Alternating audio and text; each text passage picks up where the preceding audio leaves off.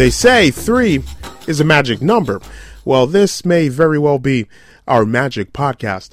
Hello, everybody. Adeshina Koiki once again, and this is the A Lot of Sports Talk podcast, episode number 3, and a very, very good episode that we have for you. A couple of very knowledgeable guests. And if you're tuning in through alotofsportstalk.com, continue to surf around the website, alotofsportstalk.com. We have a couple of news stories for you, including a French Open written preview by a new member of alotofsportstalk.com, a new contributor to the site, Gabe Gonzalez, talking about the men's and women's singles draw in the French Open. And in another day, we will have a preview of the greatest spectacle in racing, the Indianapolis 500, that will take place on Sunday morning in Indianapolis and Indianapolis Motor Speedway. The preview written by an auto racing expert, Bob Pagels, who wrote our Indy 500 preview last year, and it got rave reviews. And Bob will provide another preview of this year's Indianapolis 500. But our show today, a couple of really good guests.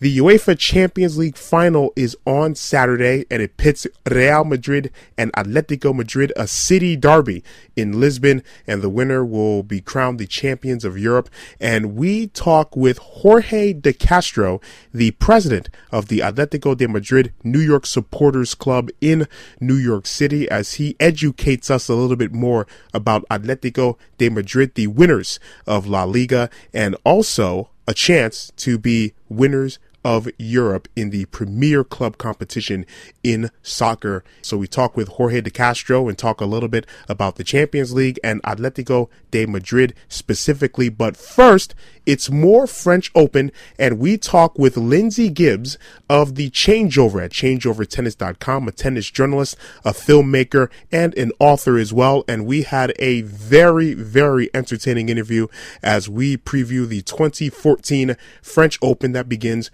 on Sunday. So enjoy the interviews with Lindsay and Jorge, and we will see you at the end of the show.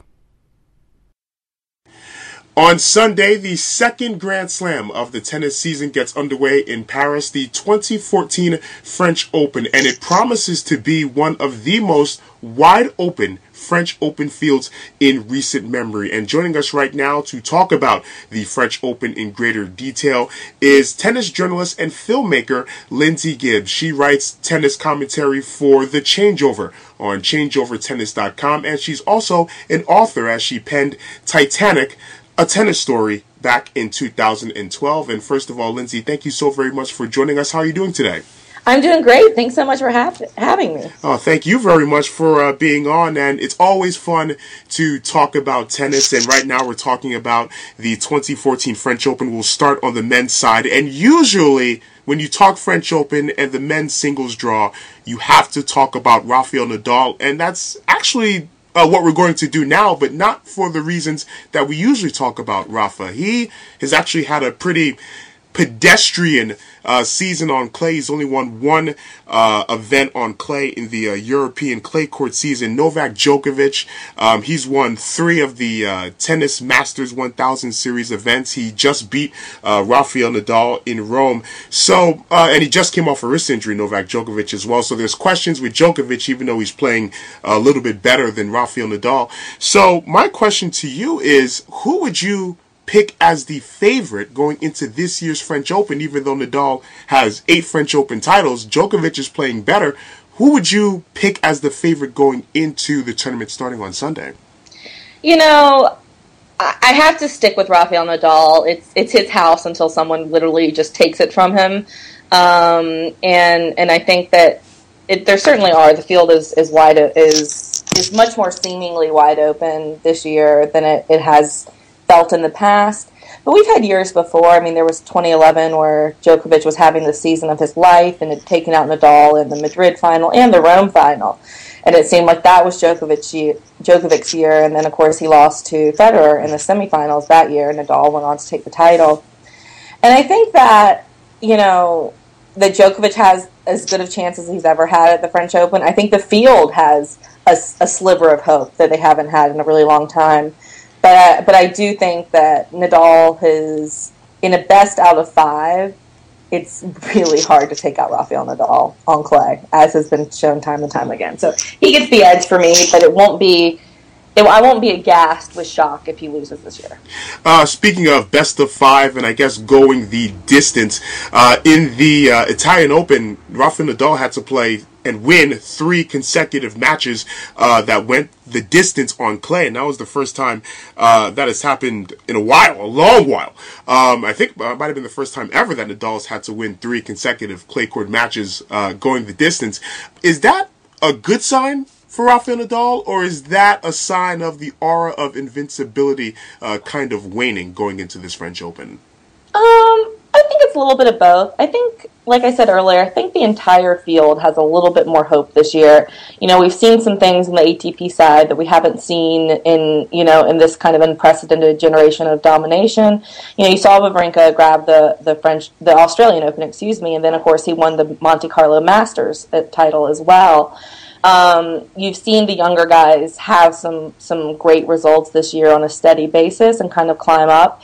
So I think that if you're looking for reason to believe, and you're a tennis player and you're having to face Nadal or face one of the big guys, I don't think any of the big guys, the big four you usually talk about as far as Nadal, Djokovic, Federer, and Murray, none of them are playing the best tennis of their career right now. And I think that's odd. You've had this year after year, at least one of them has been playing the best tennis of their career. Now, they're still all better players than the rest of the field, but they're vulnerable on any given day, I think. And I think Nadal used to be a really slow starter throughout his career. But he really got over that kind of when he was going through his really big periods of domination. And you're seeing that again. He's slow out of the gates. It takes him a while to get warmed up. But once he does get warmed up, Murray, Simone, all these guys don't really have a shot. So I think that over best of five, that's even, there's even more time for him to get warmed up than there has been before. And he'll have a day off in between each match. And I think that's probably not good news for the rest of the field. I think the field would probably have a better shot taking out Nadal if it was best of 3 for sure. Yeah. Once again, talking with Lindsay Gibbs of The Changeover, and you mentioned the Big Four, and we talked about Nole and Rafa and also Federer and Andy Murray. But as you mentioned, the first Grand Slam winner of 2014 in Australia was Stanislas Wawrinka, and as you said, he won the Monte Carlo 1000 event there. How close is Stan Wawrinka to breaking into that Big Four, and assess his chances going into this French Open? I mean, yeah, you look at Wawrinka in the last, he made the semifinals of the U.S. Open. He took out Murray and pushed Djokovic there. And then he, finished the year in the top 10. He won the Australian Open, and then he won his first Masters Series title. It's hard not to say that he is there already, Yeah. He's pushed all the top guys. He took out Federer, in the finals. He took out Djokovic at the Australian Open. It's not like he's been given, patty cake draws. Of course, Nadal was injured in that Australian Open final, but that happens to everybody. You know what I mean? Everybody gets a break somewhere along the way. He's there. I mean, in my opinion right now, he's much more of a threat than Murray is, because Murray struggled with his comeback. He might not have the air of invincibility that a Murray does, or the intimidation factor, because he hasn't been great over such a consistent amount of time. But especially on clay, I would put Wawrinka ahead of Murray for sure. Speaking of Andy Murray and also Roger Federer, the other two of the quote-unquote Big Four right now, of course, Federer, 17 major championships, and he's had an up-and-down clay court season. He went to the finals in Monte Carlo, but then got shocked by Jeremy Chardy, I believe, in the second round in Rome. And then you have Andy Murray coming off his back injury. He had a pretty good tournament in Rome as well. I believe he lost to Rafa Nadal in a 3-set match. And which of the two you think might be better suited to make a run in this year's French Open, of the two, between Federer and Andy Murray? I mean, I have to say Federer because he's done it before. I think he's really, really underrated on clay, and I think that it's hard to know what you're getting with Federer this season, because he was having, he has had a much better season than he did last year, and he did take out Djokovic in Monte Carlo. Djokovic was dealing with his wrist injury, but he did beat Djokovic on clay. He's the only clay loss that Djokovic has had this year. And I think that, of course, his children were born right before, so he pulled out in Madrid, and then, in Rome, he lost in his first match to Shardy, but it's really hard. There were certainly some definite distractions going on around him. You can't really blame him for that, I don't think. I think going into the French, he knows Paris so well. Andy Murray, in that first set against Nadal in Rome, he looked fantastic. But then he just went away. I think that's the story kind of Andy Murray on clay. He does have flashes of brilliance, but he can't sustain aggression for long enough on the surface to really be a threat. So I think Federer is still a much better clay quarter player than Murray. Once again, Lindsay Gibbs of The Changeover joining us, talking French Open 2014, and still on the men's side. One last question, at least on the men's side. Any player or players that we really should look out for that we haven't talked about? Maybe a player like Grigor Dimitrov or Milos Raonic. Just a couple of players outside of the top 4, top 5 that we should look out for that might make a deep run. And I know it depends on the draw, of course, but a couple of players outside of that top 4, top 5 that you think could make a deep run and be a breakout player in this French Open.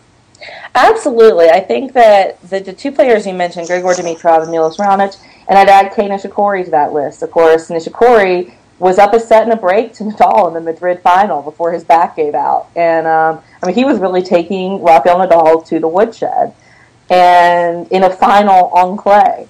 So all those three guys are all in like the 21 to 23 range, I think, and they've all kind of been around and had a lot of hype surrounding them for a while. But we haven't really seen them live up to their potential. And I think that this year you're starting to see signs on a consistent basis that these guys are the next generation. They are the ones to watch. Eventually all the big four will be retired one day. Eventually age will catch up to these guys. And this group seems to be the group that's kind of poised to step up if they're willing to.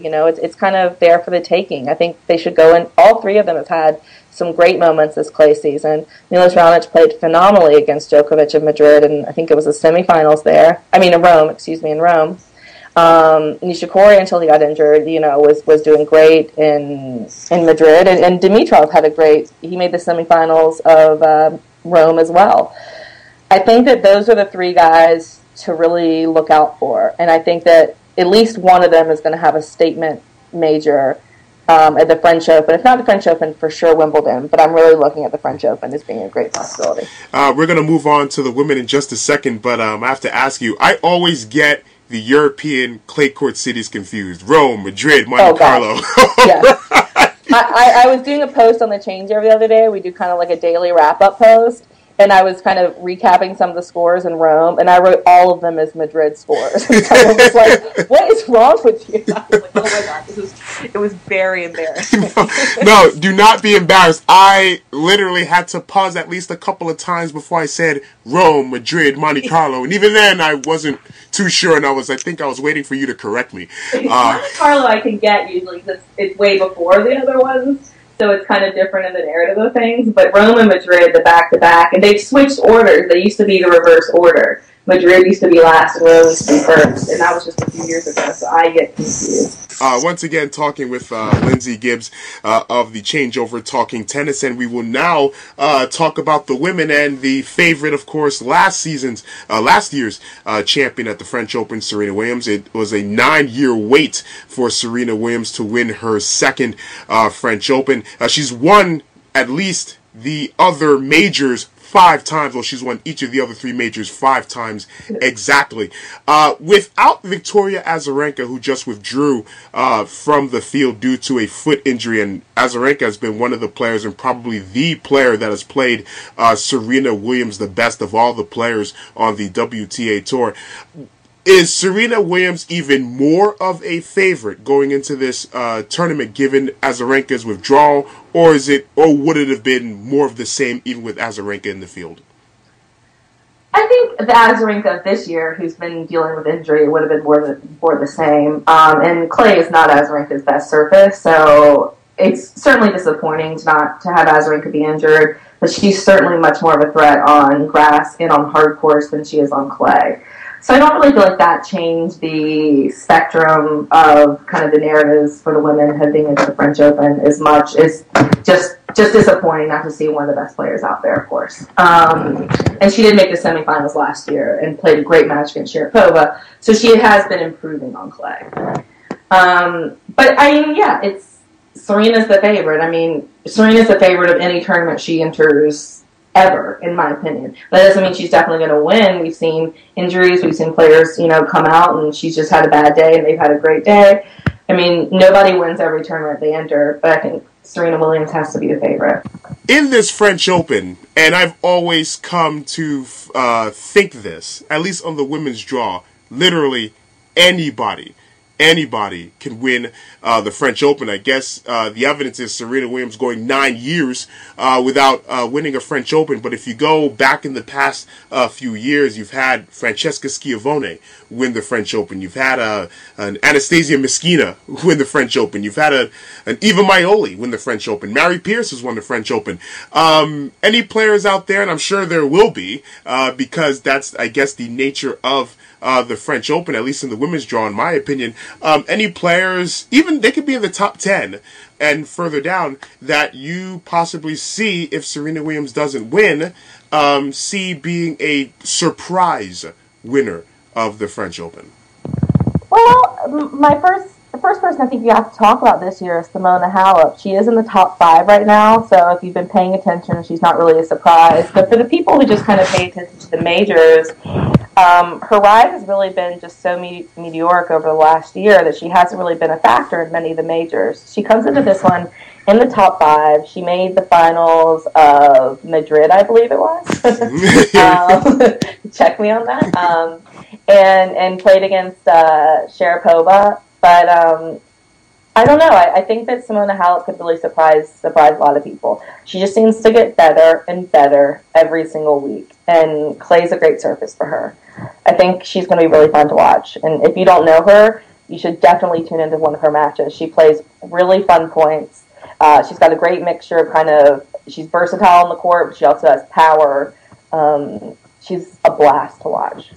And you are correct, it was the Madrid final, where she lost to Maria Sharapova 6-1, and then 2-6, and 3-6. Another player I get that won a French Open, and at the time it was a surprise, but now you see her ranking, you wouldn't think it's a surprise, is Li Na. She readily admitted it then, and even now, that clay is not her cup of tea, but Li Na was the Australian Open champion earlier this year in January. So does she have a pretty good shot? I think as much as anybody, or probably a little bit more so than anyone, because she's been there. Of course, Li Na won the Australian Open this year, which was great to see her get that second major. She's been as consistent as she's ever been this season, which consistency is certainly not something you usually attribute to Li Na. She's been trying some new things on clay to really kind of try and become a clay court player, which is very backwards. Most people try and become a clay court player before they win Roland Garros. But she's kind of trying after she won Roland Garros. I think that she still hasn't been a top 10 player, if I'm correct, this whole season. She's had some really great results, but the draws have opened up nicely for her in some aspects. I think that she's certainly one to watch. I want to see what kind of draw she gets and, whether she can take anything of it. I don't think she can take out Serena on clay, but I think she can push anyone else on clay. And, of course, Serena Williams, she's in the 30 and older, and I believe Li Na is in the 30 and older class right now. Serena, obviously, she's been so consistent and is a specimen in terms of athleticism. How long can Serena Williams, and I guess Li Na as well, since they're both over 30, sustain their level of play, especially usually when in tennis, if you're over 30, you're way over the hill?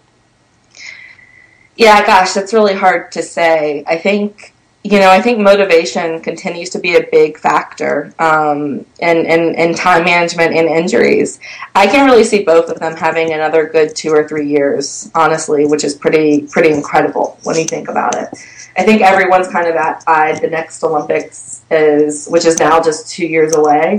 A lot of, the older players do that. They kind of feel in Olympic cycles. But I really wouldn't be surprised to see them both play another full 2 seasons and perhaps more. if they continue to play. They both seem more motivated than ever. They've both taken time off, too. They're not, they haven't played, Lena really, she took a year or two off early in her career and didn't really get serious about tennis till she was, came back about the age of 23, 24. And then Serena, of course, has had long layoffs. So I think they're both a little bit fresher than your typical player who's been playing full-time on the tour since they were, 18, 19 years old. Once again, talking with Lindsay Gibbs of the changeovertennis.com. And as I mentioned at the very beginning, you're also an author, and you wrote the book Titanic, Tennis Story, a very, very interesting story. It's historical fiction, but it's based on a true story. It's a true story of a couple of tennis players that survived the crash of the Titanic, and then went on to be Hall of Fame level and Hall of Fame tennis players. So how did you get your hands or want to write a story about that account, and just tell me about the whole process of you getting ready and then being able to, and then having the book published? Thanks for asking about it. It was a great story. My publisher, actually, Randy Walker, was the one who he had his eye on this story for many years, and kind of felt that it was this underappreciated tale of two tennis players. I mean, they literally both survived in very different ways. One of them got on one of the first lifeboats. That was Carl Bear. He just happened to be in the right place at the right time, and it was before they really, anyone on the ship really knew how bad the sinking was going to be. And he got on with his fiance, got onto one of the lifeboats. And then the other player, Richard Williams, was literally hanging for his life from a raft, in the water, and saw his father killed right in front of him. So, and 2 years later, 2 years after they met on board the Carpathia ship, the rescue ship, and then 2 years later, they played in the U.S. Open quarterfinals. They played each other. So it's a pretty remarkable tale. And, when Randy told me about the story, I started researching it more and finding firsthand accounts and, doing all the research I can. And we just agreed that it was right before the 100th anniversary of the sinking, and we just both agreed that it was a story that really, for tennis fans and for history buffs and for anyone, the fact that you hear so many fictional accounts of the stuff on the Titanic, but this was better than any of that. I mean, this was more heroic and more inspiring than any of the fictional accounts I heard. Yeah, this is an amazing story, and also a tennis story and a love story as well, as I believe Bear met his future wife on the ship as well, and after they survived. They didn't meet on the ship, but they were courting on the ship, and then, I think in the end it brought them closer together. Yes. Thank you so very much. That's Titanic, a tennis story, and you can catch Lindsay Gibbs on the changeovertennis.com. The 2014 French Open begins on Sunday. Lindsay Gibbs, thank you so very much for joining us. And I believe the best way to not get confused about Rome and Madrid and Monte Carlo, I think we have to take a trip there and go to those events to Rome and Madrid, and we'll never get it confused. How about I think that sounds like a plan. I do want to add, though, because we didn't talk about her, but watch out for Maria Sharapova at the French Open as well. And she is... Go ahead, sorry. Yes, and she is a former French Open champion as well. So, Lindsay Gibbs, thank you so very much for your time, and we will definitely catch up down the road. Thank you so much. I enjoyed it.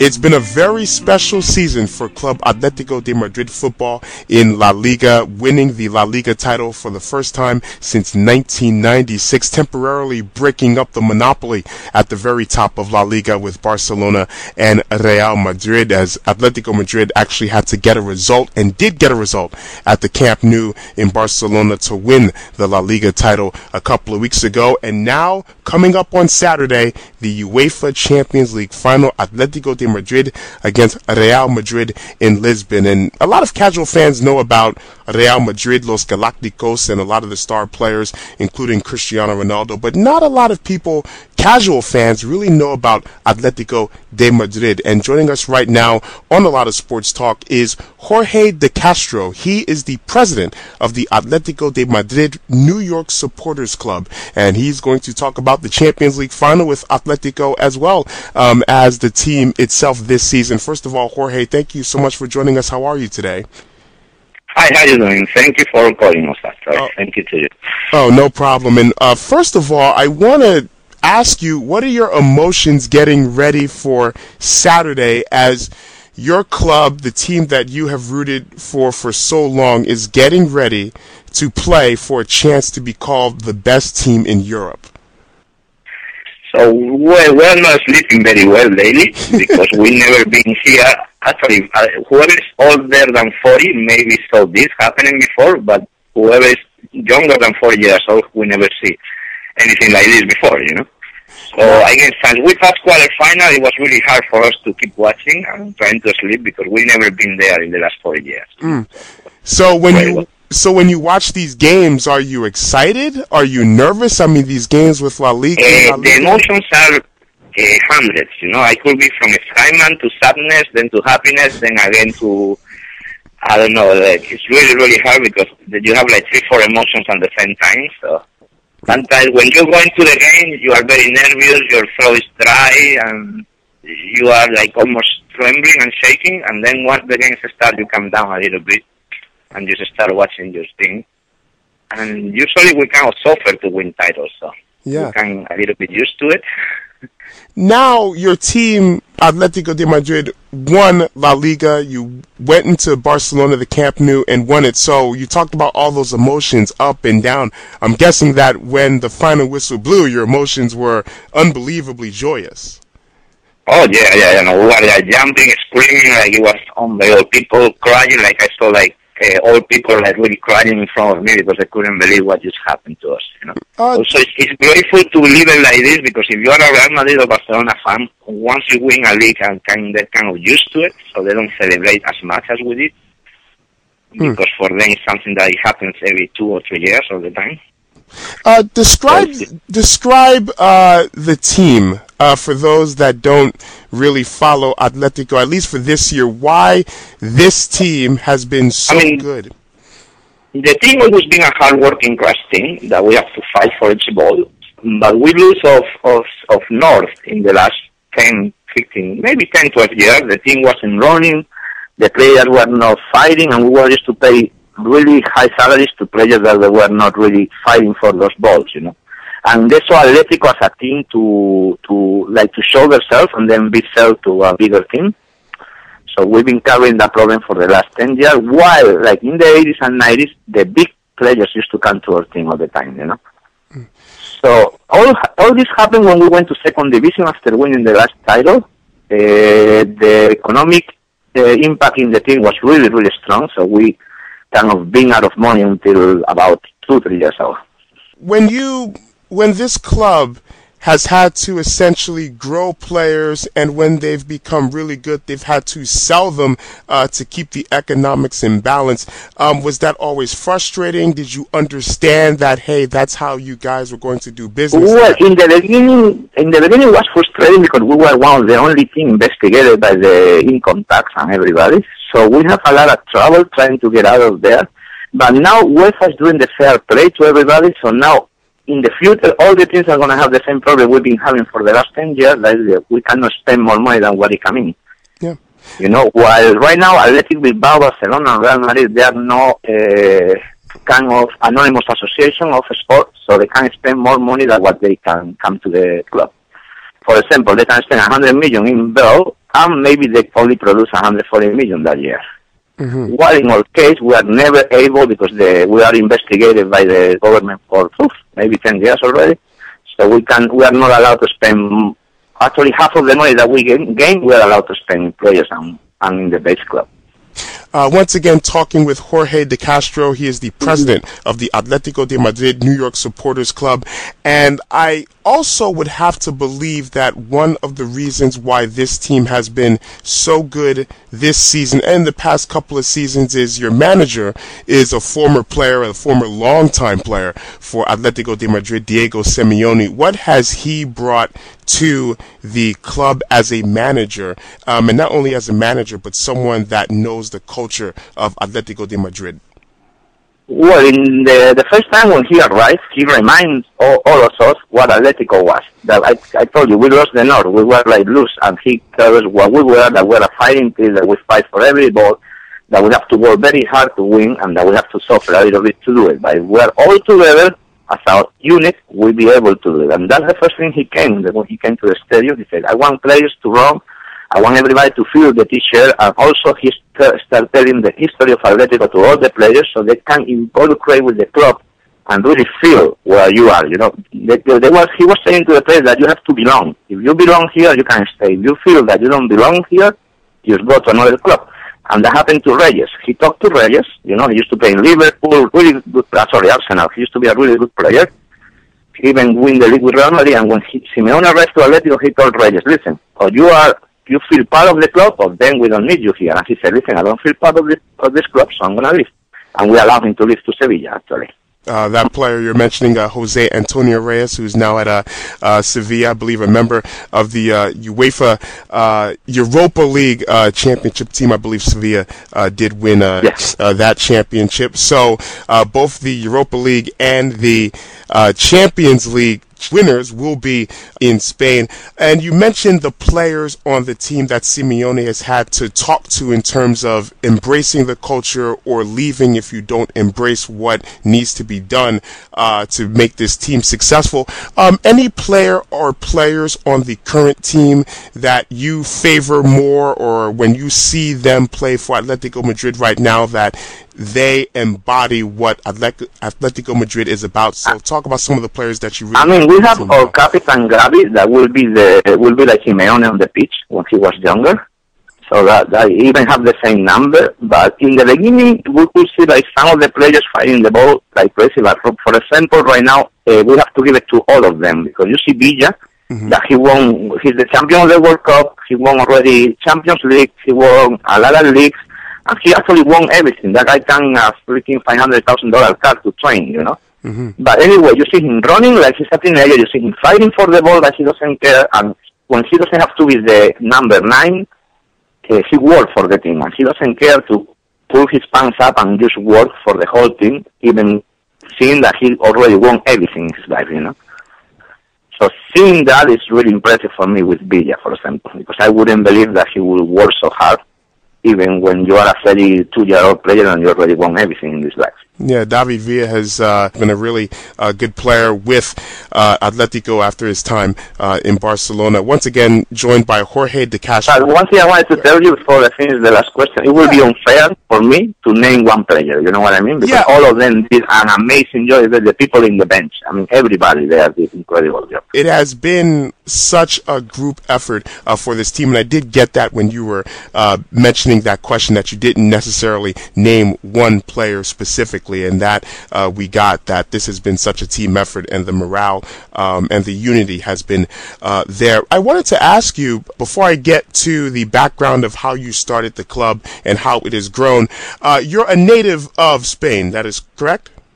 Yeah, that's correct. Spain, yes. And so being a fan of Atletico de Madrid and now playing Real Madrid in the final, for American fans, there are rivalries, there are derbies where in college you go to one school and you play a rival and you talk about a rival.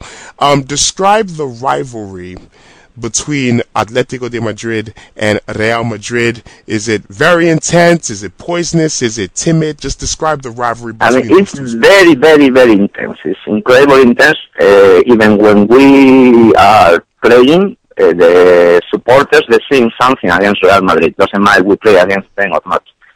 We always see something against them in each game that we watch. And also, the rivalry is mostly during the game. After the game, we all know each other, we all say hi to each other. But then the jokes come when you go to school, when you go to work the next day, you know, and when you have to meet these people again, you know, and they're going to make fun of you the whole week, or they're going to tell you, oh, congratulations, you won, or they will respect you, but you're going to have to deal with them the whole week because we are from the same city. And we are rivals from like 100 years already, you know. It was ups and downs. There were problems between them in the 80s. Then in the 90s, everything got a little bit better. And now both clubs respect each other a lot. They try not to buy players from each other and things like that.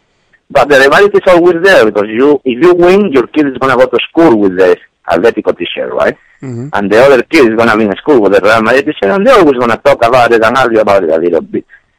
The good thing that it doesn't escalate to violence, and they are like actually it's a healthy rivalry lately, But anyways, like a lot of rivalry, and this one will be bigger than ever because it's the first time that two teams from the same city met in a championship final, and whoever wins it is going to be almost impossible to repeat this final because to take revenge, because how many times Real Madrid and Barcelona been in a final in the champion? Almost never. No. And they have more possibilities to do it than us with them, So whoever wins this will stay there for centuries. Yes. So it seems as if that you talked about how, when kids who support either of the squads go to school and they'll wear an Atleti t-shirt or a Real Madrid t-shirt and hear the talk about how their team won. I'm guessing that whoever wins this game on Saturday, even for the next day, month, years ahead. Even years, even centuries, I could say. This is the biggest derby ever. Yes, right now. It's the ultimate game. So even if Real were to win in La Liga against Atletico, they'll still say, "Hey, but we got the Champions League." And it's their 10th champion. They've been dreaming of this Champions League forever, and if we remove them from them, they will be grateful, actually. Yeah. And we have most of Spain after us.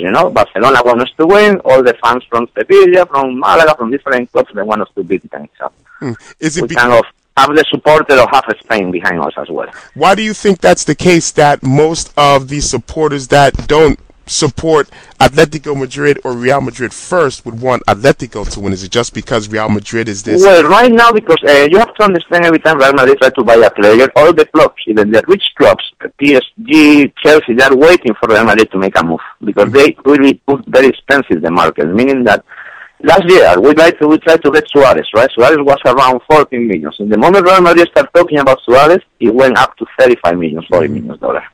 So everybody will until they buy something for the rest of us to buy. And people doesn't like to see that they can up and they say, how much is the player? 45. Oh, we go up to 55. No problem, we put 65 million. And they keep going up.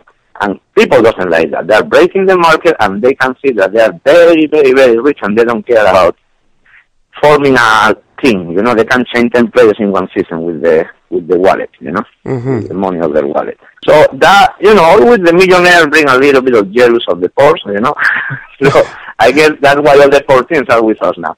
Yes. Once again, talking with Jorge de Castro, the president of the Atlético de Madrid New York Supporters Club. And I want to talk to you about that club. You are one of the founders, or the founder of the club. Is that correct? Yeah, we are like 4 founders, actually. I'm one of them.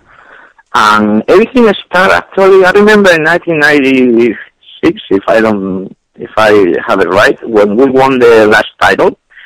I was actually in Círculo Español in Astoria because you couldn't see the games everywhere. It was only some Italian, Greek, or Spanish places to watch the games back then. And we won that title. And it was me and another person that I didn't know, like celebrating like crazy. Even we went with the flags all over the city, but nobody knew what we did. And it was nobody around. But then when I got to see Real Madrid and Barcelona fans when they win, you have like a lot of people from all over the world, So I said, you know what, I'm pretty sure there should be more Atleticos. We are talking about a 6 million people city, Yeah. So I started working on it, right? And then thank you that Ignacio Carmona, Javier Pocos, and different Atletico fans arrived to New York years later. And they were able to help me. You have to count, I come from Malaga. So I don't know, in Malaga we have maybe, in my town we have maybe like 200-300 people for Atletico. That is not bad. But they have their own supporter clubs and everything. So I needed to find members. And thanks to Ignacio that lived across the street from the stadium in Madrid, now he lives in New York, but he used to live there. He and a few people and some help from Madrid, thanks to all of them, we were able to make it in the beginning. So when after that, Americans appeared by the supporter club, because they were living in Madrid, doing on vacation, or studying abroad, and they fell in love with Atletico. Actually, we have a big fan in the fan club. We have like maybe 20-25 citizens that they went to Madrid to study Spanish and they fell in love with Atletico. So when did the club officially start then? Because the championship that they won in La Liga last was 96. You celebrated with one other person who was running up and down with an Athletic flag. So from then, and then Barcelona and Real Madrid resumed their... that was the idea in the beginning. And then I met Jordi from the president of Barcelona, supporter clubs in New York, and he also pushed me a lot to do it. He was like, come on guys, you have to do it. we start with 3 people. We are almost 400 now. You have to try. And him and some other people, because the idea was working for a long time. Also, you have to come in 1996. I was about 20-something years old, so I didn't have the mobility of power, and we didn't have internet to do it the way we did it this time. You mentioned that you are from Malaga, which is, if I hopefully remember correctly, the southern part of Spain. You're right by by the Mediterranean Sea. How did you become an Atletico Madrid fan? At least born in Malaga. I'm not sure if you were raised there, but how did you become an Atletico? No, actually, I was born in Galicia, but because they were studying medicine, my parents, then I was moved to Malaga when I was 3 years. Okay. But I consider myself from there because that's where I grew up. How did you become a fan? Well, my godfather, I guess when he took me to the church to baptize myself, he was from Atletico, so maybe he did something there. It all happened in a church setting. That can't I be think so. He's the biggest Atletico fan in my family, my godfather. So I guess by him I became one. But no, but the real history will be like around 3-4 years old. My brother, my aunt, and a lot of my family members were Real Madrid fans. And I don't know, for one reason or another, I started like the Atletico more than Real Madrid. Also, when I started watching was Baltasar there, that was making a lot of goals in the 80s, so I guess that was why. And then, of course, rivalry with my brother, that is from Real Madrid, so that make it grateful, that make it even better for me to become an Atletico fan. And after a while, Jesus Gil, the president of Atletico, became the mayor of my town, somehow. Wow. The president and then, that didn't make me follow him, but made me be closer to Atletico, knowing I have the presence of my club rolling my town as well. So one thing I want to make sure of, your brother and a lot of members of your family are Real Madrid fans. And hardcore Real Madrid fans. Hardcore. And that emboldened you to become more of an Atletico fan. Now, you already were an Atletico fan, but seeing a lot of your family being Real fans, you just wanted to be even more of an Atletico fan. That's correct. Imagine my nephew, his name is Iker. Oh, wow, Iker, for Iker Casillas. Yes. He born 6 years ago, and the name Iker. I'm lucky he doesn't, his last name is not Casillas, but it's very close. Yes, sir. For those that don't know, Iker Casillas, the goalkeeper for Real Madrid, and also the Spanish #1 national goalkeeper. So I think you told me off air that your brother is actually going to be in Lisbon for the finals. Yeah, he will. He will, and he'll have his... he's a lucky guy, so he's going over there to see the final. He's lucky up until the game itself. What if Atletico were to win? Then he won't be so lucky. Oh, no, hopefully he does. That would be great. Imagine that he's going by himself, and I told him, listen, go to with the supporter clubs of Atletico of Estepona. They all know you, right, of my town. They all know you, that your friends, you go with them. No way, because if I win, I don't want to come back with them. If they win, I don't want to hear them when I come back to Malaga, you know? So he's driving all by himself. He's leaving today by himself to Lisboa, and 6 hour drive by himself. Wow. So tell me how Atleti supporters in New York City can get a chance to be with fellow Atleti supporters for Saturday's game with Real for the Champions League final. So if they want to be and hang around other Atleti fans, what should they do in New York City? In New York City, you want to hang around with us. Our supporter clubs is in the bar is called Trinagnon. It's an Irish bar in 38th Street between 8 and 9. If I'm not confused. It's called Trinagnon. I don't have the address right now. You catch me at my feet there. But it's over there. Also, everybody is welcome. You don't have to be a Real Madrid fan. Barcelona fans are more than welcome this Saturday. But also, you're a Real Madrid fan, is no beef and no big deal, okay? You may hear something that you don't like when we sing, but no more than that. You know? Speaking of singing, give me, and you can say it in Spanish as well, obviously. Give me at least one sample of a song that you or Atleti fans may sing either at the bar or at the Vicente Calderón, which is the home arena for Atletico Madrid. Give me an example of what you may sing. First, I'm going to give you the address of the place, because I just got it, sorry. 315 West 39th Street, New York, and the telephone number is 212-760-0072. Yep. Just in case somebody want to come on Saturday to see the final with us, everybody's more than welcome. We don't care what team are you from, you are more than welcome. Yes, 315 West 39th Street to be with Atletico Madrid supporters during the Champions League final. But yes, give me a small sample or example of a song. I will give you one against Real Madrid because it's the derby. Okay, so one specific song for Real Madrid. I'm trying to look one that doesn't have any, that don't insult anybody. So. Hey, try your hardest, yes. Right. Okay, let's start like, Bota, bota, pequeño canguro, y a los madridistas que den por el pi. I won't say what I say in the last, but the bad word I speak myself, but it's okay. We also have one that is the same side. Real Madrid, Real Madrid, Real Madrid, Real Madrid, Real Madrid, Real Madrid, Real Madrid, Real Madrid, Real Madrid. Hijo de pi, Real Madrid. So I'm guessing that song will be at full voice tomorrow at the bar with Atleti supporters. Like that bar will be. Oh yeah, that and worse one. But in my case, for example, I'm not against anybody. I love soccer. Okay. But most of my supporter club and most of Atletico Madrid fans, they will be against Real Madrid. I think they are my enemy today, but tomorrow they can do whatever they want. Okay, that is great to hear. Just for one day. No, that's me, but 90% of the people doesn't see my way. Oh, no, they don't see it their way. Okay, but for you, it's for this day, we are opponents, possible enemies, because I want to win, but then after that, then it's all good, it's all fun, and we're all yeah. For example, when Sevilla won Europa League, I was happy for them, even that I don't like Sevilla, no? I would rather Betis, but I was very happy for them, I'd rather a Spanish team to win than a Portuguese or a German or from other part. Yeah, so but up to there, Yeah, it will be two La Liga teams that will take home the Champions League as well as the Europa League. And the Champions League final, once again, it is Atletico de Madrid and Real Madrid in Lisbon, Portugal on Saturday. And Jorge de Castro, the president of the Atletico de Madrid New York Supporters Club, we thank you so very much for joining us to educate us a little bit more about Atletico de Madrid and your supporters and the club. And we do thank you so much for joining us. And we will talk with you down the road. And hopefully we will see you as well on Saturday. And I'm waiting for everybody to show up there. Everybody's welcome. I will try to buy a beer to any new member that appear.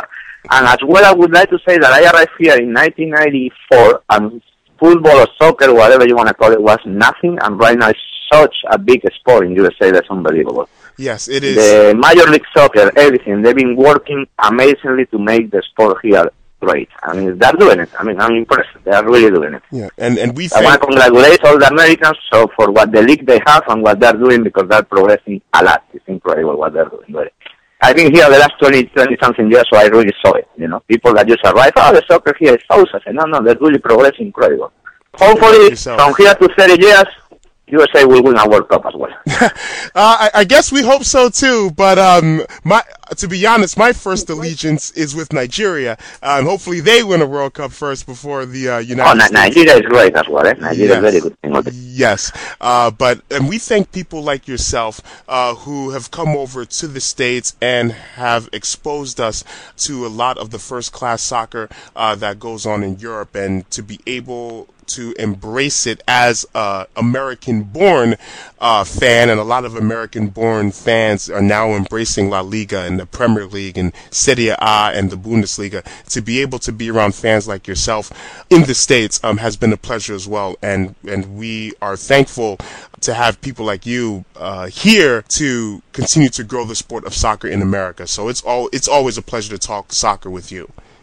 No, thank you. Thank you for doing what you do and having this program so that we can talk about soccer in the air for everybody. Oh, no problem. That's Jorge de Castro, president of the Atletico de Madrid New York Supporters Club. And as he said, he'll buy you a beer, all right, for any new person that shows up. I will. Any new member that love Atletico, they will. The Real Madrid members are all the time. I won't buy the beer, but I will say hi to them. All right, Jorge, thank you so very much for joining us, and we'll talk with you very shortly. All right.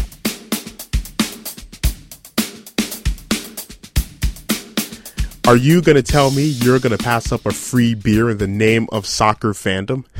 We do thank Jorge de Castro so very much for joining us, and we also thank Lindsay Gibbs of the changeovertennis.com, talking a little French Open. So episode 3 almost done, as we have another minute or 2 minutes to kill here. But episode 4 should be a whole lot of fun, as well as in the National Football League, OTAs, otherwise known as off-season training activities, open up across the National Football League, and we do hope to have a person involved in the National Football League, a player, a coach, a fan, to talk a little bit about the NFL as mini camp opens up next week. And we will also have a conversation about the Oakland Athletics, the best team in Major League Baseball, the team with the best record in the major leagues. And we will talk about the swinging A's, well, more like the pitching A's, as they have by far the best pitching staff in the major league so far. So a little bit of baseball, a little bit of football. We might talk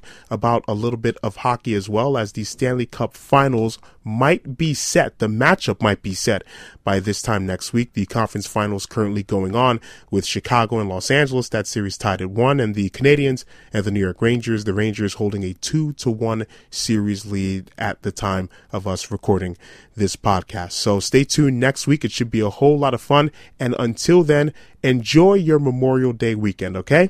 You take care, and we'll see you next week. Bye-bye.